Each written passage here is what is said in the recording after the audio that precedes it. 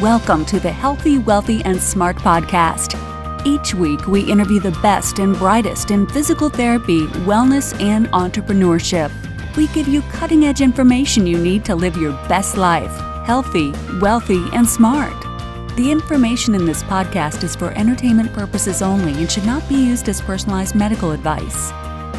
And now, here's your host, Dr. Karen Litzy. Hey everybody, welcome back to the podcast. I'm your host, Karen Litzy, and today's episode is brought to you by NetHealth. NetHealth's outpatient EMR and billing software Redoc, powered by XFit, provides an all-in-one software solution with guided documentation workflows to make it easy for therapists to use and streamline billing processes to help speed up billing and improve reimbursement, which who doesn't want that? You can check out NetHealth's new tip sheet to learn 4 ways that outpatient therapy providers can increase patient engagement in 2020. Just go to go.nethealth.com/patient engagement 2020. All right, now on to today's episode. I'm really excited to have Dr. Domenic Fraboni on as our guest and Jenna Cantor as our guest host. Domenic is a doctor of physical therapy and certified strength and conditioning coach. He earned this after graduating from Mayo Clinic School of Health Sciences in Rochester, Minnesota in 2018. He is a member of the American Physical Therapy Association, attending many events nationwide to advocate for the advance of the physical therapy profession, as well as accessibility to higher quality of care. As a recent member of APTA Student Assembly Board of Directors and active advocate for healthcare reform, Domenic likes to focus his efforts on systemic healthcare change. He was an avid coach, unified partner, and volunteer coordinator for the Special Olympics. He has now relocated to Los Angeles, where he coaches people into their bodies using a unique approach of health and lifestyle consulting in the areas of mindset, movement, and meals through his company, The Wellness Destination. Domenic focuses his services on the true and authentic connection he hopes to create with patients, clients, or those who are looking for help on their health journey. Then he may be able to help empower individuals overcome barriers and create true progress and independence on their lifelong healing journey. So on today's podcast interview, Jenna and Domenic talk about social media. So Domenic is just killing it. And today they talk about how to choose the right social media platform for your target audience, the importance of developing engagement with your content, and how to stay authentic and avoid the negatives of social media use. So a huge thanks to Domenic and Jenna for recording this live at Graham Sessions a couple of weeks ago back in Nashville. So everyone enjoy. Hello, this is Jenna Cantor with Healthy, Wealthy, and Smart. Super excited to be here at Graham Sessions 2020 with Domenic Fraboni, who I know from Student Assembly, running for that, the board of directors, and then also now on social media, which is our big focus because he has been putting a lot of work specifically on Instagram. So I wanted to have a discussion on this journey with, I'm going to call you Dom now. Let's get casual. Let's kind of make it casual with Dom. So Dom, first of all, thank you so much for coming on. Yeah, absolutely. Thanks for having me and being interested in what I might have to say. It's been kind of a journey this past 6 months with a lot of changes for me, especially career-wise, location-wise, and the social media thing. You just want me to dive in a little bit to that? Actually, first let's start with why you chose Instagram, because when choosing a social media platform, you're thinking of a specific audience. So would you mind diving into that so people can start picking their brain and thinking, even if Instagram is where their audience is? So I think my choice in platform was a little less to do with what I was wanting and just happened more by chance. You know, I started dating somebody who has a big following and noticed some of them started taking a liking in me or an interest in me. And it was at that point that I realized, hey, Instagram, I've wanted to find a place I can start creating some content, whether it's recording exercises, whether it's just putting out thought-provoking things for potential clients or potential humans. I'm all about getting access to good information out to the humans so that they can make the decisions for themselves. And we know in this online era and the age of information, I would love to be contributing to what I think can be, more trustworthy information that's online. So I started getting this Instagram following and I'm like, okay, let's do this. Let's put out some content. And I think it worked great for that because A lot of times people go to Instagram for content of that sort, so I'm like, hey, great marriage. So that's kind of how choosing Instagram as a platform came about, more by chance than by my direct choice. What made you how did you figure out what your content would be on? Yeah, that's another great question. Kind of in my purpose moving into this career as a professional, I always said I want to empower people to independence in their journey, right? And then kind of my themes that came out of that were movement. I'm a doctor of physical therapy, so clearly movement is huge to me and how I deal with clients and patients. Mindset, because I do also understand that in the psychosocial realm of how we treat humans and how we deal with humans, our mindset, our emotions, our mental state has a lot to do with how we feel physically and how we move, and meals. So I'm like, hey, maybe if my content surrounded those three themes, that can be my shtick: the mindset, the movement, and the meals. And it had a little bit of a ring with the three M's there, right? So that's where I just started with those three things in mind. And trying not to question myself was the biggest thing going in, where you asked, hey, how do you know what kind of content to put out? I didn't know. I knew I had these people following me and that they might be interested in what I have to say. So my first step was just doing it, was starting to put out content and asking questions. If you ever have a time online where you have people following you and you don't know what they want, ask them. And so I started asking questions. I was very lucky to have people around me who had kind of gone through a transition like this into putting themselves out there. And a lot of what they said is, just do it. You know what you're good at, and you know what you're passionate about. These people have started following you for a reason. The ones that need to hear it will resonate. And the ones that want certain things will let you know when you ask. So I started asking questions to the people that were following me, and I also just started putting out content and realizing what it was that people resonated well with. And for you, what were your measures that you were using to go, oh, this is what they want to see from you?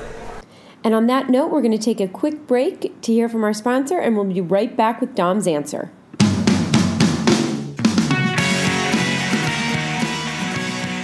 This episode is brought to you by NetHealth. NetHealth's outpatient EMR and billing software Redoc, powered by XFit, provides an all-in-one software solution with guided documentation workflows to make it easy for therapists to use and streamline billing processes to help speed billing and improve reimbursement. You can check out NetHealth's new tip sheet to learn 4 ways that outpatient therapy providers can increase patient engagement in 2020 at go.nethealth.com/patient-engagement-2020. So I like to say that, and a lot of people in social media will want to try to separate the success of their posts and their media from the likes and the comments and that stuff. And it can get really kind of cloudy in our head as, oh, why did this not have as many likes as this? And so really early on when I started doing this, I tried separating myself from likes. Everyone wants a lot of likes on their stuff, and it really is not likes on your post that mean people are engaging with it or connecting with it. The things that I really started to realize is the more direct messages, the more DMs, or the more comments that people are connecting with, or saying like, hey, I love this, I tried it, it feels this way, or I'm glad you shared that, thanks so much for sharing more about yourself, whatever. That means that I'm connecting with them personally in some manner. And so I liked to kind of dive into those ones that got a lot of personal direct messages or comments. And I'm big when it comes to feel and the energy between an interaction with people. So when I got interactions back from people that fueled that same purpose or energy, that was the reason I put that post out.